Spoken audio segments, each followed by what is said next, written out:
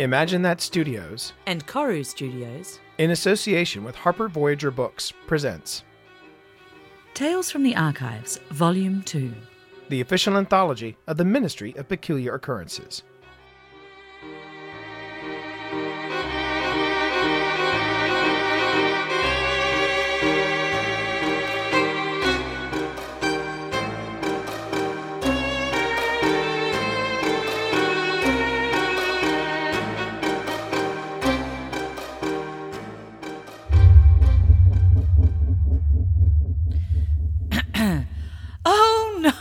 No. Thank you, dear, sweet people. That sounds bloody haughty now, doesn't it? No. Thank you all. It truly is just an honour to be nominated. Oh, that is just an outright bloody lie. Miss Braun, exactly what are you doing? Practising my acceptance speech. Your what? Oh, go on, Welly. Did you not hear? The Ministry is being honoured at DragonCon this year. Really? That's the event in the Americas, isn't it? I suppose we should be in attendance, lest we offend our presenters. Oh, I do hope they ask Bruce Boxleitner to present one of our categories. Aged like a fine Pinot he is. Wait, hold on. Is that why we've been so long between Lost Case reviews? Well, yes, and before you know it, DragonCon, Saturday, 4 p.m. in the Hyatt's Regency 5 ballroom will be upon us. I had to get my nails done, my hair done, a fitting for a proper dress, a proper baldric. Baldric? This is an award ceremony, not combat. Maybe to you, mate. Really? Is one gent truly... Do not question the Scarecrow in my presence. Ever.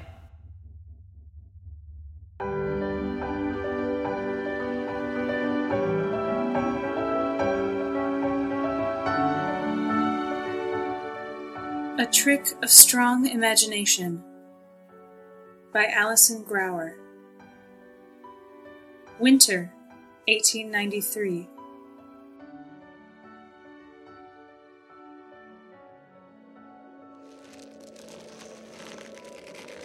She kicked again, and the wind rushed in her ears. This time, no mistakes. The trapeze lifted her up, and she tucked her knees in and she flew. Her stomach lurched, her vision blurred. She was up, higher than she had ever been. She straightened out as soon as she felt herself fall. No, Alita, not yet! Her timing had been off. Again. Althea reached anyway, but just grazed her father's fingertips. She continued to fall. Her arms flailing, her vision coming back into focus as she accelerated to the ground. All right, Galway! Althea Galway sat up sharply at the sound of the ministry director's voice, her exhausted eyes widening to an expression of sobriety and innocence. Had she been dozing? She hoped not. Yes, Dr. Sound, she answered. The portly, mustachioed head of affairs within the ministry arched a greying brow at her. You seem a bit peaky, that's all. Feeling well? Certainly, Dr. Sound. She nodded. I'm quite well.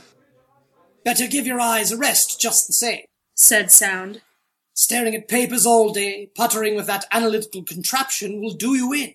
You may be the fastest reader in the ministry, but even savants such as yourself must take a little time to rest the eyes, you know. Keep up your health. Someone's got to read through all this, sir, said Althea, with a touch of regret. The stacks of newspaper clippings, telegrams, notes, and pages across her desk were only just beginning to become overwhelming, but it wasn't as though there were a miraculous machine that could sort and file and draw conclusions for her. There was the analytical engine in the archives, but of course it had other duties. Besides, she would have to set up appointments with the archivist, and it had also been told that he was rather particular when it came to his domain within the dungeon. Were there such a machine to do this kind of fact-checking and note-taking, certainly it would take less time, but Althea would be out of a job. I insist, said Sound. Go have a walk. Take off early, if you will. The fresh air will do you wonders, I'm sure. It may be the dead of winter, but a constitutional always does right by me. Althea pressed her lips together and nodded reluctantly. Sound smiled affably and continued on past her towards the lift to his office. The other agents were carrying on as usual, careless and bold, as was only to be expected of agents of their caliber. It was painfully clear to Althea that they were deeply unsuited to a sedentary office life, and that their true talents lay elsewhere.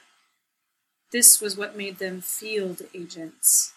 When she started at the ministry, Althea had actually preferred the quiet security of being indoors, fetching tea, filing paperwork. It was the polar opposite of her childhood experience, traveling with her parents' sideshow, performing for crowds and keeping secrets within the family. The longer she stayed at the ministry, however, the more she felt that she wanted to be out there, making a difference for the good of the empire, rather than sifting through memorandums and newspapers day after day. Be that as it may, it was certainly not her place to voice these longings, and so she never had. With a begrudging sigh, Althea slid the paper clippings on her current assignment into a folio labeled Declared Missing Artifacts, England, 1893. It was straightforward enough, but it was beginning to be something of a bother. Each reported missing object was classified as either mundane or arcane, based on the ministry's current files. The missing mundane pieces were left to the local authorities, but anything which came up as arcane was to be investigated by the ministry personnel, and either confiscated or destroyed before falling into the wrong hands for too long. That was the ministry's duty, after all, to protect the empire from the strange, unusual, and even sinister. It wasn't called the Ministry of Peculiar Occurrences for nothing. Still, this particular assignment drove the monotony of her job to roost, and she could feel both her resolve and her patience wane. Althea gathered her hat, coat, and gloves on her way out of the offices, and left through the ministry's front door, which was disguised as Miggins Antiquities, finest imports from the empire. It was a brisk and cool afternoon in early December, bright but cloudy, and Althea longed for the warm breezes of summer as she bundled up and ventured forth in search of a chestnut vendor. The tediousness of the research and the sleeplessness she had experienced lately were muddying her thoughts. She hoped the suggested walk and some warm chestnuts would do the trick. She stopped to buy the nuts from a girl about half her own age, young and thin, as a kind of appreciation for being fortunate to have a job and a roof over her head. She always tried to buy from the girls who were less fortunate. The chestnuts were warm in her gloved hands, and their fragrance calmed her as she walked. She glanced at the headlines on the fresh pile of papers as she passed the newsboy's corner, and paused. Her current charge at the ministry was to track and classify missing artifacts and valuables, but to break the tediousness, she found herself collating the data, someone else's job, and discerning a pattern. These recent unexplained thefts were particularly of interest. Across the countryside, items of great value had gone missing, despite locked doors, locked windows, watchful servants, and other various security measures. "Oi," the young boy barked. "if you want to be reading it, a penny, if you please." Enterprising lad, Althea thought, as she exchanged coin for paper. Her eyes read testimony she knew by heart, this time the unexplained theft occurring in Essex. The missing item from today's headline was an antique vase, said to have been once blessed by some holy man from the Far East to bring good fortune to the owner, and was a prize in the collection of... "Flour for ya?" heard a voice nearby, interrupting Althea's reading. "Flour for ya, miss?" She winced at the sudden intrusion of personal space and glanced at the voice's owner. "No, thank you," she barely whispered, and attempted to walk on by. The old woman, or was it a man, persisted, lurching after her with a stooped, unsteady gait. "Flour for ya?" the hunched creature repeated in a low rasp, gentle but insistent. "Nice flour, nice lady. Good luck, flour." "Thank you, but no," replied Althea, and tried to change directions abruptly. The beggar was directly in front of her now, waving a white rose at her, face concealed mostly by hood and scarf. "Go on, miss. Good luck, flour," cooed the stranger. Althea felt trapped. Whenever one was approached by a street person in this manner, it usually meant there was pickpocketing taking place, But here she stood, facing the beggar, apart from the rest of the walking crowd. She hesitated a moment more, and then reluctantly reached out to accept the pale blossom. As she touched it, the beggar jerked his hands back, and the flower vanished, leaving a white dove in its place to flutter a moment anxiously before flying away. In spite of herself, Althea was surprised and somewhat astonished. She looked immediately to the beggar, but there was no one there. Of course. Pressed into her hand as consolation for the flower turned into a bird, was a flyer advertising the presence of the Circus Salvatore, recently arrived in London from a national tour of Great Britain. The flyer was beautifully drawn and spoke of feats of daring and extraordinary animals, and most interesting of all, presentations of magic so astounding you will dream of it all your life. She wanted to crumple the flyer and get rid of it, nostalgia already stirring in the back of her mind as she thought of her parents, her brothers, her cousins, the Galloway family sideshow that had taken her across Europe, and even America, in which she had spent so much time now in England trying to forget, even going so far as to change her name. But she couldn't stop looking at it. There was something about the words on the flyer, and of course the unusual way in which it had been delivered to her, that caught her attention. Having been something of a magician herself in her childhood, she had an eye for prestidigitation and sleight of hand, and that was the smoothest transfiguration of flower to bird she'd ever seen. She glanced at the flyer again. If she left now, she'd be a little early for the 6 o'clock show. Dr. Sound did want her to take some time for herself, didn't he?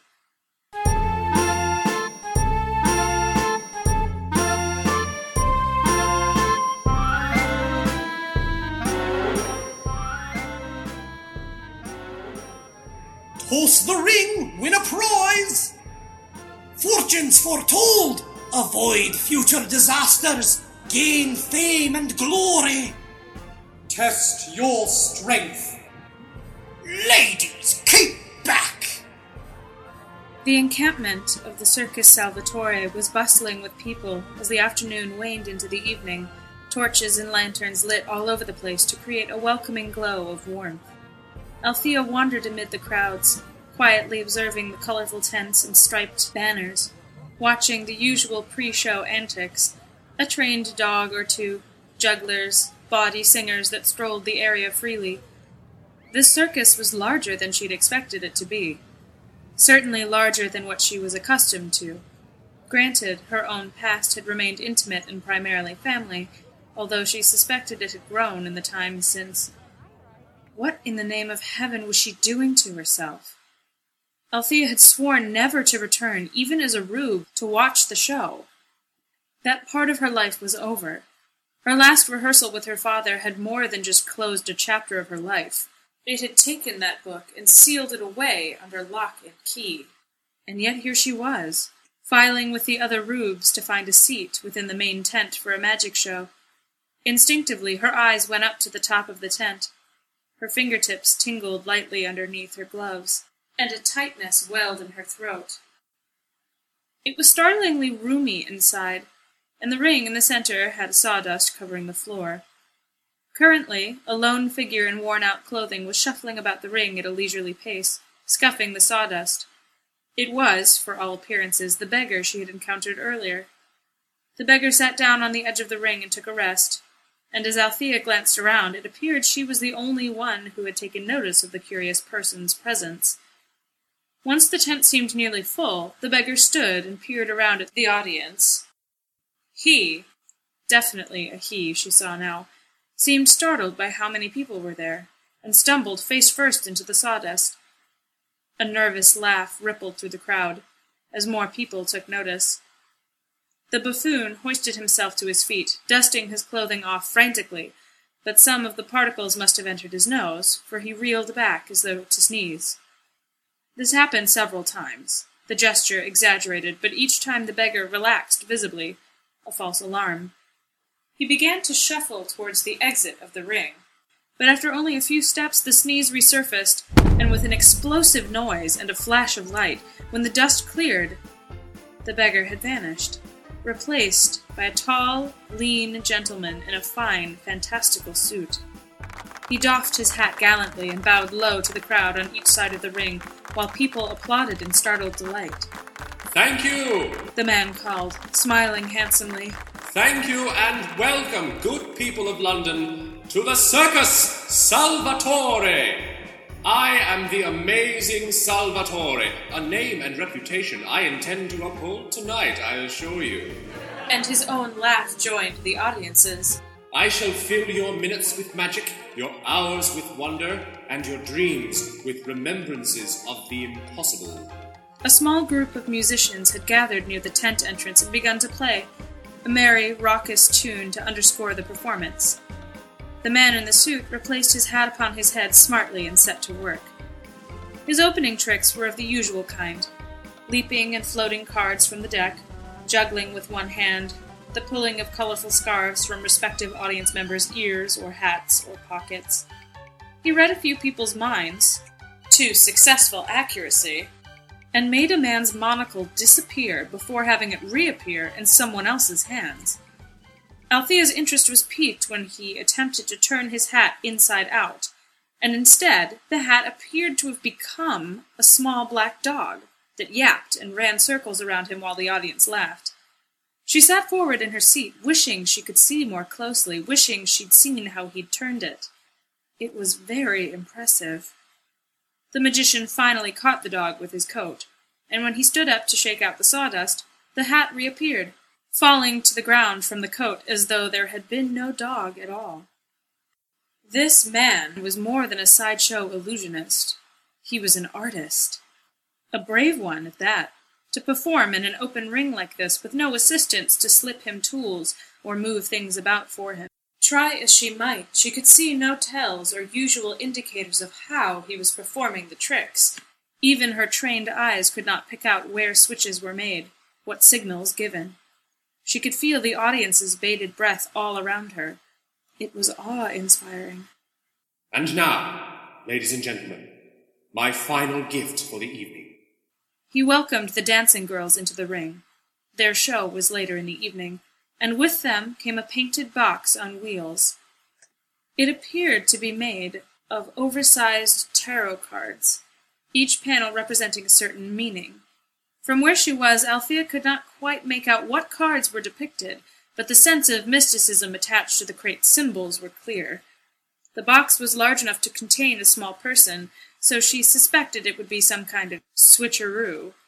This box, declared the magician, as the dancing girls created a tableau around it, is one of the 9 new wonders of the world. It once belonged to a tribal shaman of China, and was sold to a Raja of India, passed down through his family, and sold again to a merchant of Africa. Around the globe it travelled, finally returning home again to China, collecting the ancient secrets of its masters on its voyage. His expression was deeply serious. What multitude of secrets this box contains, I cannot catalogue them here. I can, however, offer you a glimpse. The magician gave a half-bow, and the dancing girl spread out a little wider into a circle, facing the box. The seriousness of his voice gave Althea goose-flesh down her arms. The crowd grew hushed and hopeful as the illusionist spread his hands wide. You have been such a gracious and a generous audience this evening that I cannot help but want to share the blessings of the box with you. I need your help, however, in order to give them to all of you. I must ask you all to concentrate. Focus your eyes on the box. Draw deep, slow breaths and focus on the box. Think of what most your heart desires.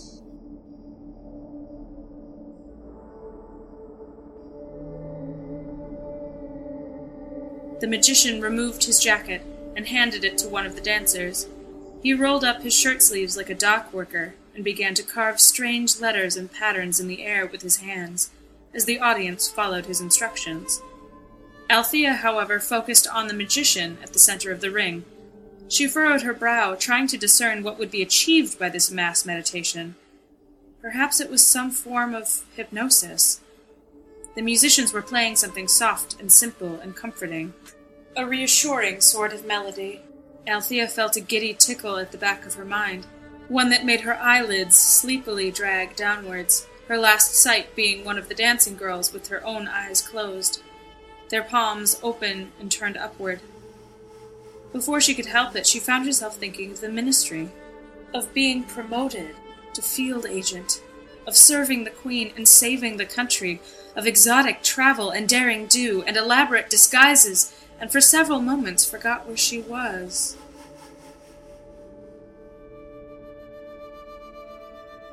She opened her eyes suddenly, having dozed off, and shivered, suddenly cold. She was seated on a bench, facing the open area in the midst of the circus tents where the jugglers practiced and the clowns chattered away at one another.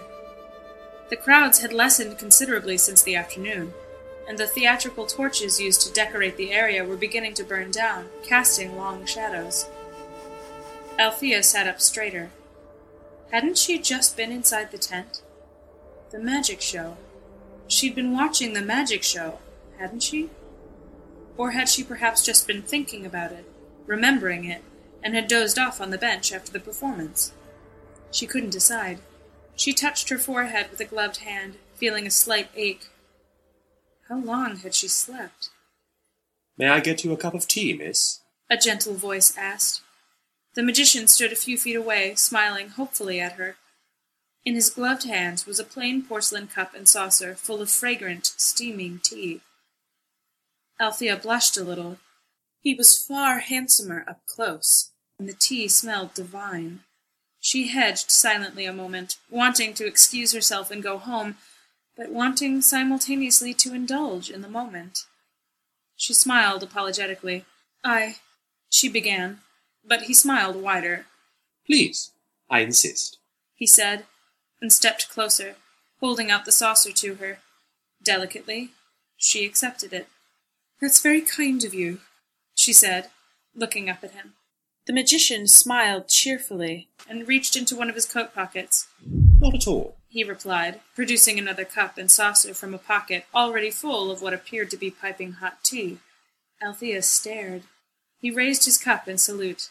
I'm just pleased to see you came to the show. Althea blinked and recalled that this impressive man had been the beggar with the flower earlier that day. It seemed years ago now. She blew softly on her tea to cool it. It was kind of you to invite me, she replied shyly. I hope I wasn't rude. Hardly, my dear, hardly. It is I who should apologize. I do not mean to seem as though I am following you about. When I saw you this afternoon, you seemed quite down, and I thought a sleight of hand might cheer you. When I saw you in the audience, I thought I'd introduce myself. His voice was much gentler and younger now that he wasn't putting on a show for a crowd, Althea noticed. He had a distinctly Mediterranean hue to his skin and hair, but his voice was quite English, and even his mannerisms were a bit subdued for someone who was supposedly from Italy. He was charming without meaning to be, and Althea liked him. It's a pleasure to meet you, signore, she murmured politely. He laughed brightly at this. No, please, he corrected her. Not signore. My father was signore, and my grandfather, not me. He gave her a rakish wink as he added, My name isn't really Salvatore, either. That was my father's name, and it stuck with the circus. My mother was English, so don't be fooled. I'm Enzo. He finished with a smile. Enzo, she repeated, somewhat dubiously. Well, he amended. Lorenzo, but Enzo to my friends. She smiled a little at this, and thought what an interesting coincidence it was that he was born into a circus way as she had been. She sipped the tea and looked away from him so as not to stare. It was a marvellous show, she told him. I'm glad I came. So am I, agreed Enzo, as she took another sip. She glanced at him sideways. He seemed to blush and sputter a moment. I'm glad you liked the show, of course, he stammered. Does the circus travel a great deal? She asked. The flyer mentioned a national tour. Enzo nodded enthusiastically. Oh, yes, indeed. All over the place we've been. Seen plenty of wonderful things and met interesting people. Do you like to travel? She raised her eyebrows at him, and he stammered again. That is, you aren't from London originally, are you? She shook her head. I was born in Ireland, she told him, surprised to find herself sharing that. Best stick to vague details, knowing how circus folk loved to gossip. She looked up at him, masking her thoughts with a pleasant expression. But I don't remember it at all. Lived here my whole life. I'd love to see the world, though. Still have your accent, though, he said appreciatively, and she felt her cheeks warm. No, don't look like that, he said. I like it. And don't trouble yourself about seeing the world. You're young yet. You'll get your chance to see everything in the world, if you want it enough. She took a sip of her tea. I doubt it. A young, lovely, smart creature such as yourself could do anything she pleases, Enzo declared gallantly. Althea looked at him in surprise, and saw him blush for certain now. You don't know a thing about me, she told him. I know a little about you, if only just from speaking to you these short minutes. I know that you are young from your stature and apparent health. I know that you are lovely from your looks and your gentle modesty. I know that you are smart, for you are aware of yourself, and are not content with your current situation. Your desire to travel betrays you there, I'm afraid. Althea looked amazed, and could not speak. She instead turned her attention to the tea. I should very much like it, Enzo began hopefully, if you'd come back to the circus again. We have a few more shows before we depart for our next venues, and if it's not too inconvenient, I should like to see you again. So he was flirting with her. His offstage manner was much more timid than that of his onstage persona, and he was nothing but kind and polite. She did not know what to say at first, but after a few moments she gave him a faint smile. I might find myself some time to come back tomorrow, she said slowly. When does the circus depart? When I say it does, replied Enzo merrily.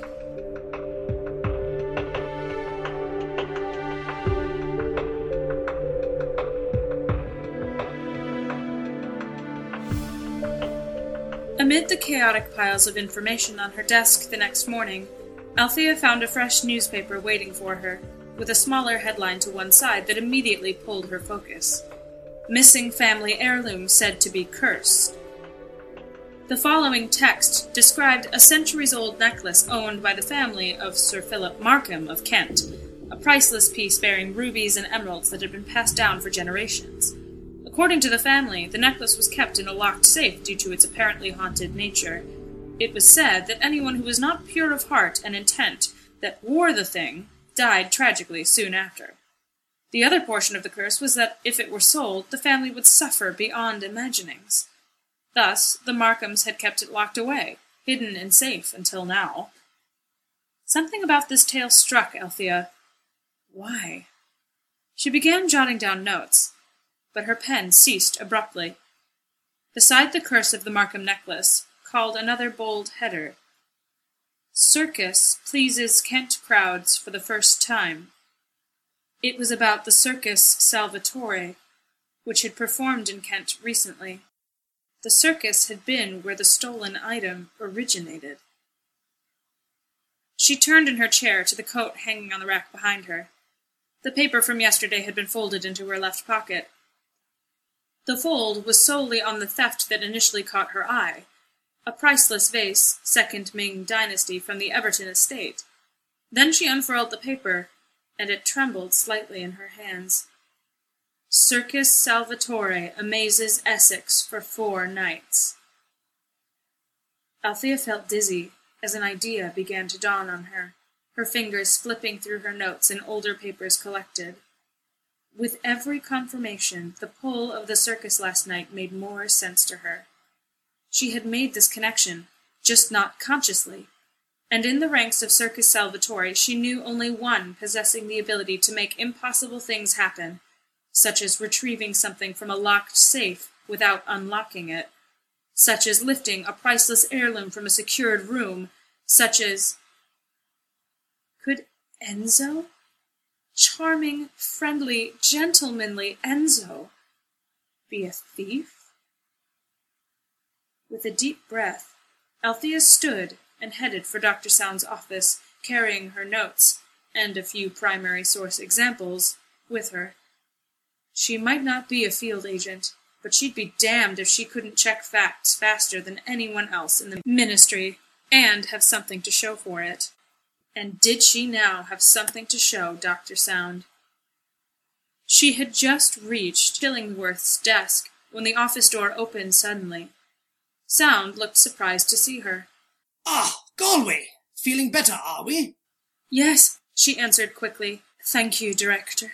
If you have a moment, I have something important to share with you. She held up the file, gathering her courage. Oh, said Sound, dimly distracted. I see. Well, certainly I can spare a moment. Come in, come in. Althea followed him in, closing the door behind her, and held out her file to him. I took yesterday to clear my head, she told him, and it led me to something of a discovery, sir. Oh? Indeed. I went to the circus yesterday, sir, and in reviewing the paper clippings from the missing objects file of this year, the same circus is mentioned in every single paper we've catalogued that also mentions the missing items. Sound took the file while she held her breath. He flipped through, his brow lightly furrowed, his eyes glancing over the pages. A striking coincidence, he said finally. Very striking, but I'm not entirely certain of what precisely you are telling me, Galway. I am telling you, Althea said with a sudden burst of confidence, that there is a direct correlation between the missing items and the Circus Salvatore tour, which at this moment is performing here in London. Dr. Sound let his eyes fall to the paperwork again, and Althea felt a pang of anxiety. Had she gone too far? After what seemed to be an eternity, Dr. Sound set the papers down on the desk and folded his hands, looking squarely at her. Galway, he said gently, when did you reach this conclusion? It was actually more of an observation than a clear conclusion, but, in for a penny, just now, sir. And how long did you consider the circumstances before presenting me with your findings? Not long, sir. I wanted you to know right away, so you can take appropriate action. That's very forward-thinking of you, Sound said. But how closely did you read these clippings? Galway, while there is a correlation, did you look at the dates? How could the circus be responsible for these thefts when they weren't even in the county at the time of the thefts? Althea stared, her cheeks burning. There's a considerable amount of skill at this circus, Director. The illusionist in particular is vastly talented and... Now, Galway... The illusionist is an exceptional hypnotist, but there is more at work here. His abilities... Manipulate time itself, granting him the ability to return to his bells and whistles and banners and big top after making off with the local treasure, completely undetected? Her evidence, originally a stone fortress, began to topple like a house of cards. Sir, these people are immensely capable of... Galway, please. He spoke softly, motioning to the clippings in front of him. You have a compelling theory, but no. She couldn't stop the words. Damn it, you don't know these people like I do. She had been in his office before. She had never noticed the clock. The calm in his voice chilled her. I believe we are done here, Galway. Althea gave a tiny, quick curtsy, but stopped just short of the door when the director addressed her. Miss Galway, this case file, considering you are not a field agent, is impressive, very thorough, and it does give me pause. But without proper evidence, or even eyewitness accounts, I cannot warrant action. And as you are not a field agent, you cannot pursue this matter any further. You are not trained for any further investigation apart from logistics, he said, indicating her notes. Thank you for your hard work in this matter, but unless I have something more concrete, I am unable to act. He looked down at the report for a moment, and then tucked it away into a drawer of the desk. He glanced at her as he reached for another file. That'll be all on this matter, Galway, he said lightly. Now do be kind and bring the McTeague trolley round when you get a moment. My tea has gone cold. Althea slowly, numbly left the office in silence. She entered the lift and descended back to her awaiting desk, and to the tea trolley that awaited her attention. "When does the circus leave?" she had asked. "When I say it does," he had replied. Her hand froze as she reached for the McTeague. Sound wanted something more concrete. Fine. She took her coat, scarf, hat, and gloves from the coat closet and began to layer them on as she headed through Miggins Antiquities and out the front door, taking a deep breath of the crisp, cold air as she did.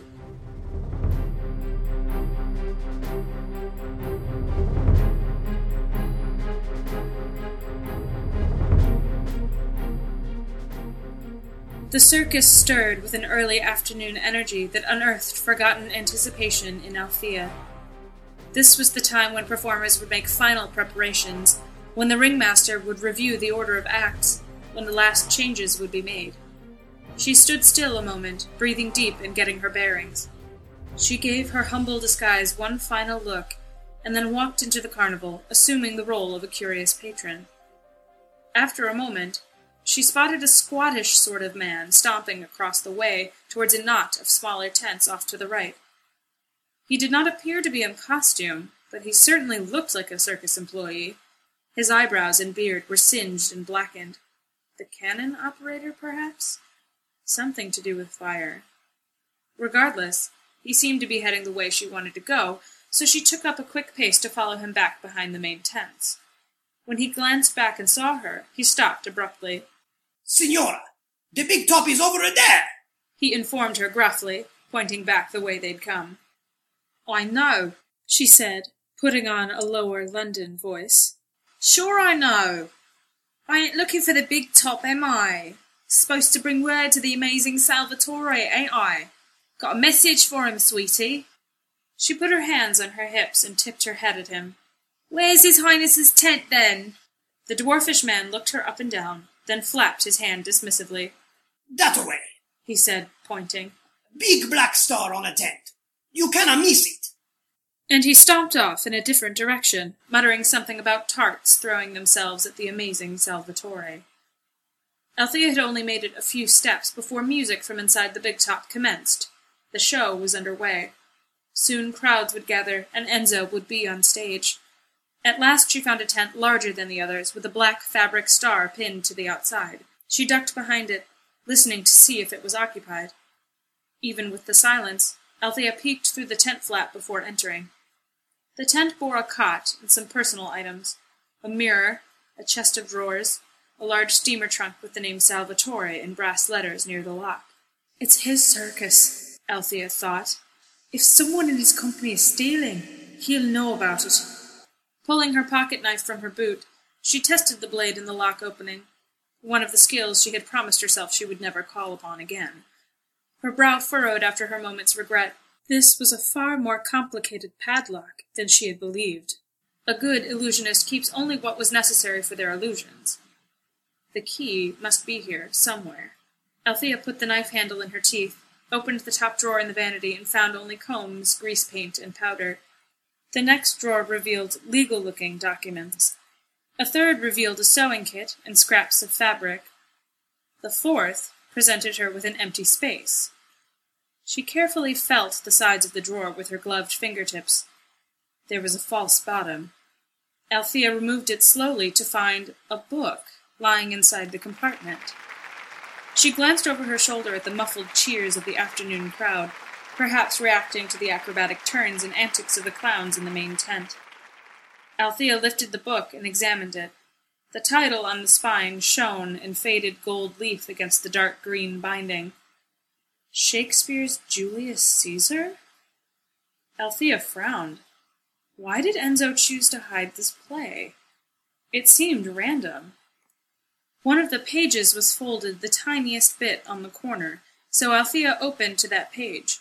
An insert was stuck between the pages here, a small folded paper with ink illustration on it.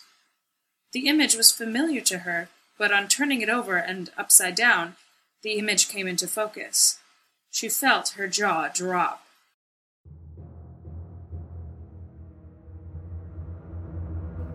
She remembered this seal in her orientation with the ministry. This was the seal of the House of Usher.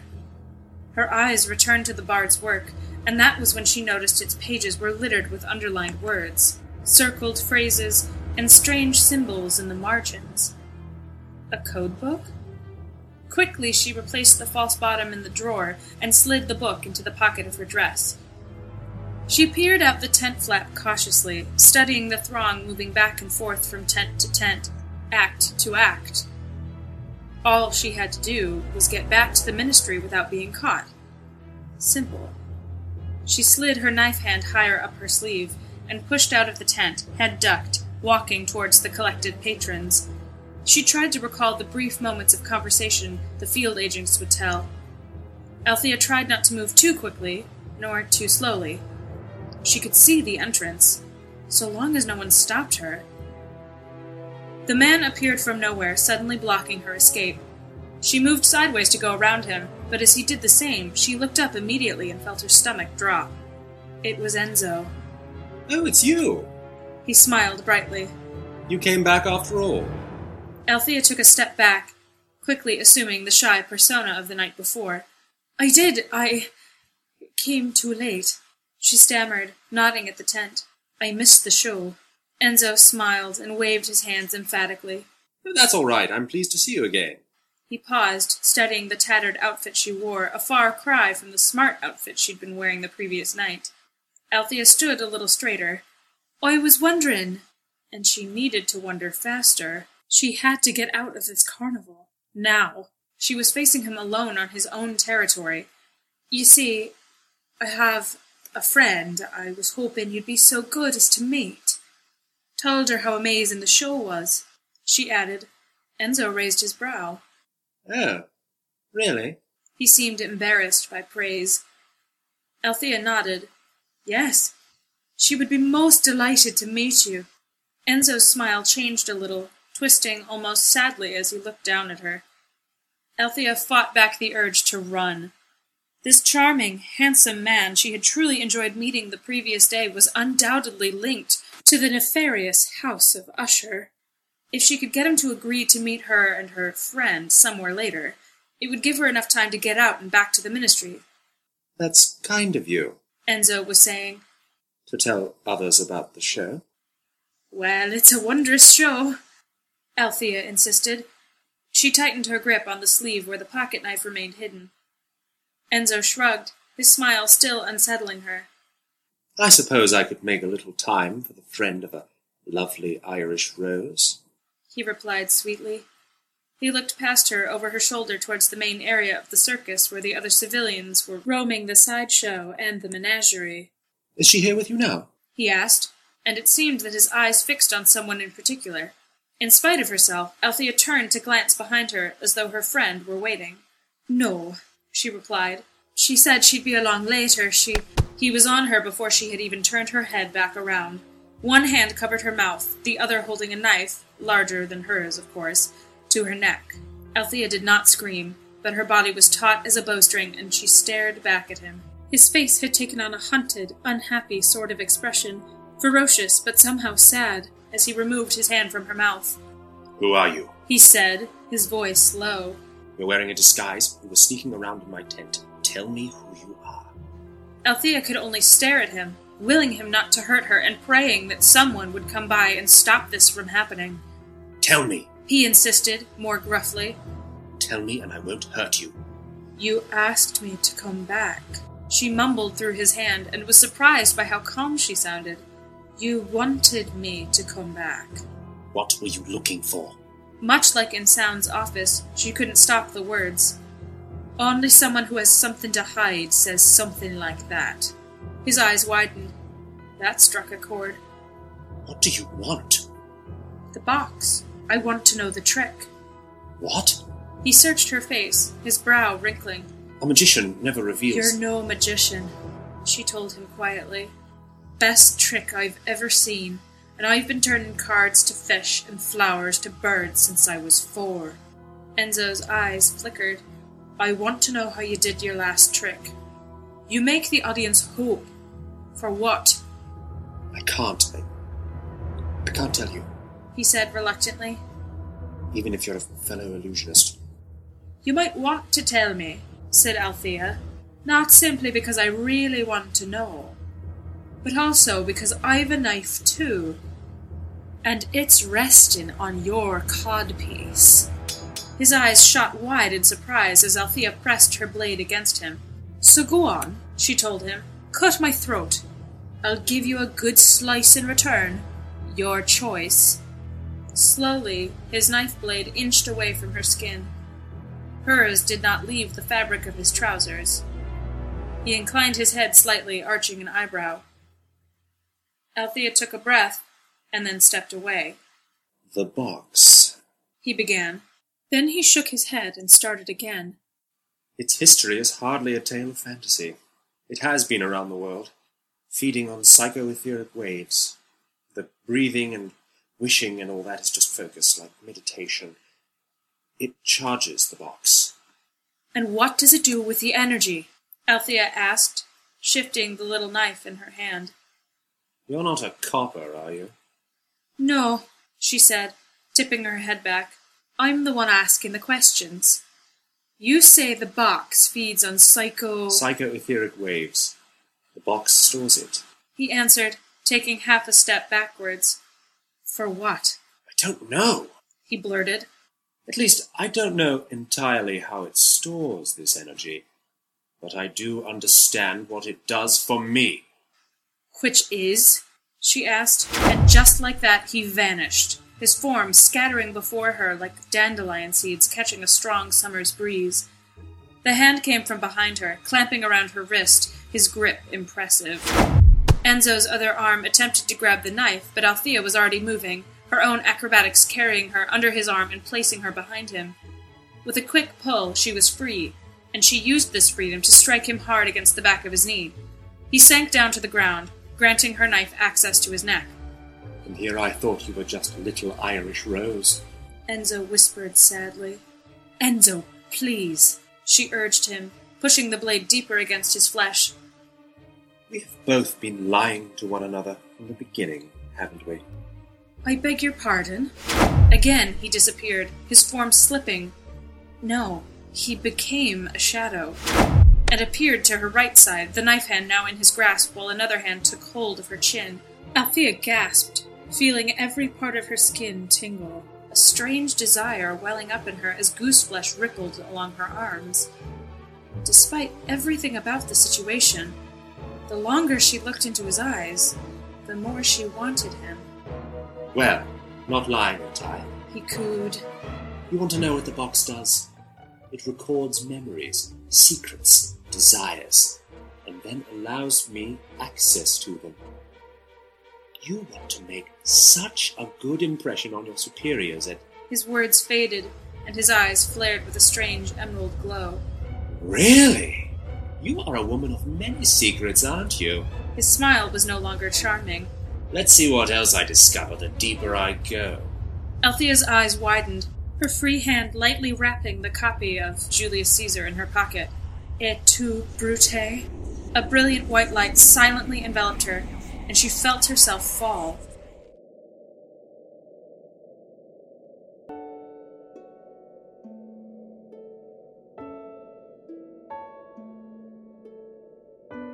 She was weightless, her vision blurry, wind rushing through her ears. Althea stretched out her arms, and out from this brilliance came her father.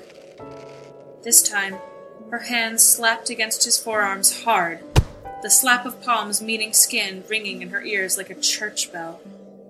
She looked up and saw him looking at her, his eyes so brilliant. That's my girl. I've got you, Alita, he said to her, his smile almost as bright as the light around them. I've got you. Then the light receded, and looming over her, his arms wrapped around her as men and women gathered around them both. I've got you! Dr. Sound assured her. I've got you! She felt tears now, Her words sounded so distant. Father, I did it.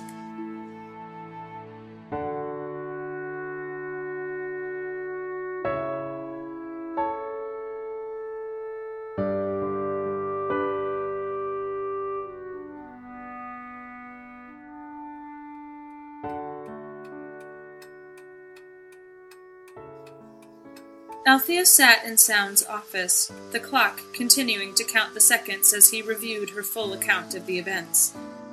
It had been 2 days since the incident at the circus, and she was still dazed. She remained exhausted, the nervousness and anxiety regarding Sound's approval coupled with the strange illusion of making the catch with her father haunting her. Too much had happened too quickly. The emotional drain presently gave her an appearance of being quite calm. Interesting design, that device Axelrod used at the circus. First field test, he tells me now. Some sort of energy field that creates a web-like snare, much as a hunter might use to catch birds in the wild. Bloody bright, its initial burst. I think I'm still seeing spots. Yes, sir, she muttered. I appreciate your patience on this, Galway. Quite a bit of business you have cropped up this week, as I'm sure you're partly aware, he said cheerily. But I did want to speak to you about your report. Althea finally met his gaze. Her skin prickled with heat as he continued. This crate that... Dr. Sound flipped several sheets forward and nodded. Feeds on psychoetheric waves under the direction of a symbiote, has proven to possess quite the find. So has that code book. Our archivist has been happy as Larry. Althea nodded, idly wondering who Larry was. Perhaps a new partner for the archivist? He looked up, interlocking his fingers. Now, I know when we spoke last, I reminded you that you were not a field agent, and I am confident you understood me well in that matter. In spite of my prior warnings, you did bring this connection to my attention, and, in the field, showed remarkable instincts and significant courage. He cleared his throat. Of course, there is something to be said about the luck of the Irish. Althea stared at him, her tired brain having a hard time keeping up with him. What was he saying? Exceptional work. He closed the case file. You start training on Monday. She blinked. Training? For what? Deep cover, Galway, if you accept the position. We have reason to believe the House of Usher is planning something in China. In this operation, you will be our eyes and ears. Your extraordinary ability to recall and synthesize information will do you credit in researching this mission, and your clear flair for theatrics will be useful as well. Althea felt her breath catch in her throat as Sound handed her a thick folio of papers. You have a considerable amount of studying to do. This, Althea Galway, is an engineer's apprentice on the airship Guy Fawkes. To play a Clankerton, you'll have to learn the ins and outs of airship engineering. Better get started, don't you think?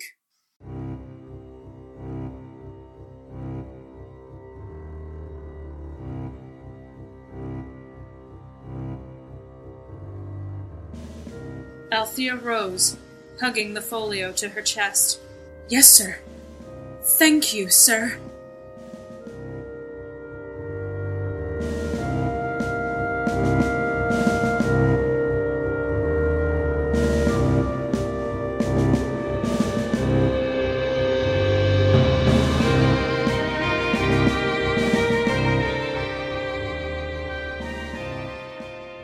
Originally from Milwaukee, Wisconsin, Alison Grauer is a writer and actor, currently living, writing, and performing in Chicago, Illinois. She has a smattering of short stories and 2 novels and rewrites, but A Trick of Strong Imagination is her first professional sale of fiction. She is a staff writer for several blogs, including Dr. Fantastique's Show of Wonders, and these days she plays the ukulele whenever she has a scrap of free time. She can be found on Twitter at Dreams to Become.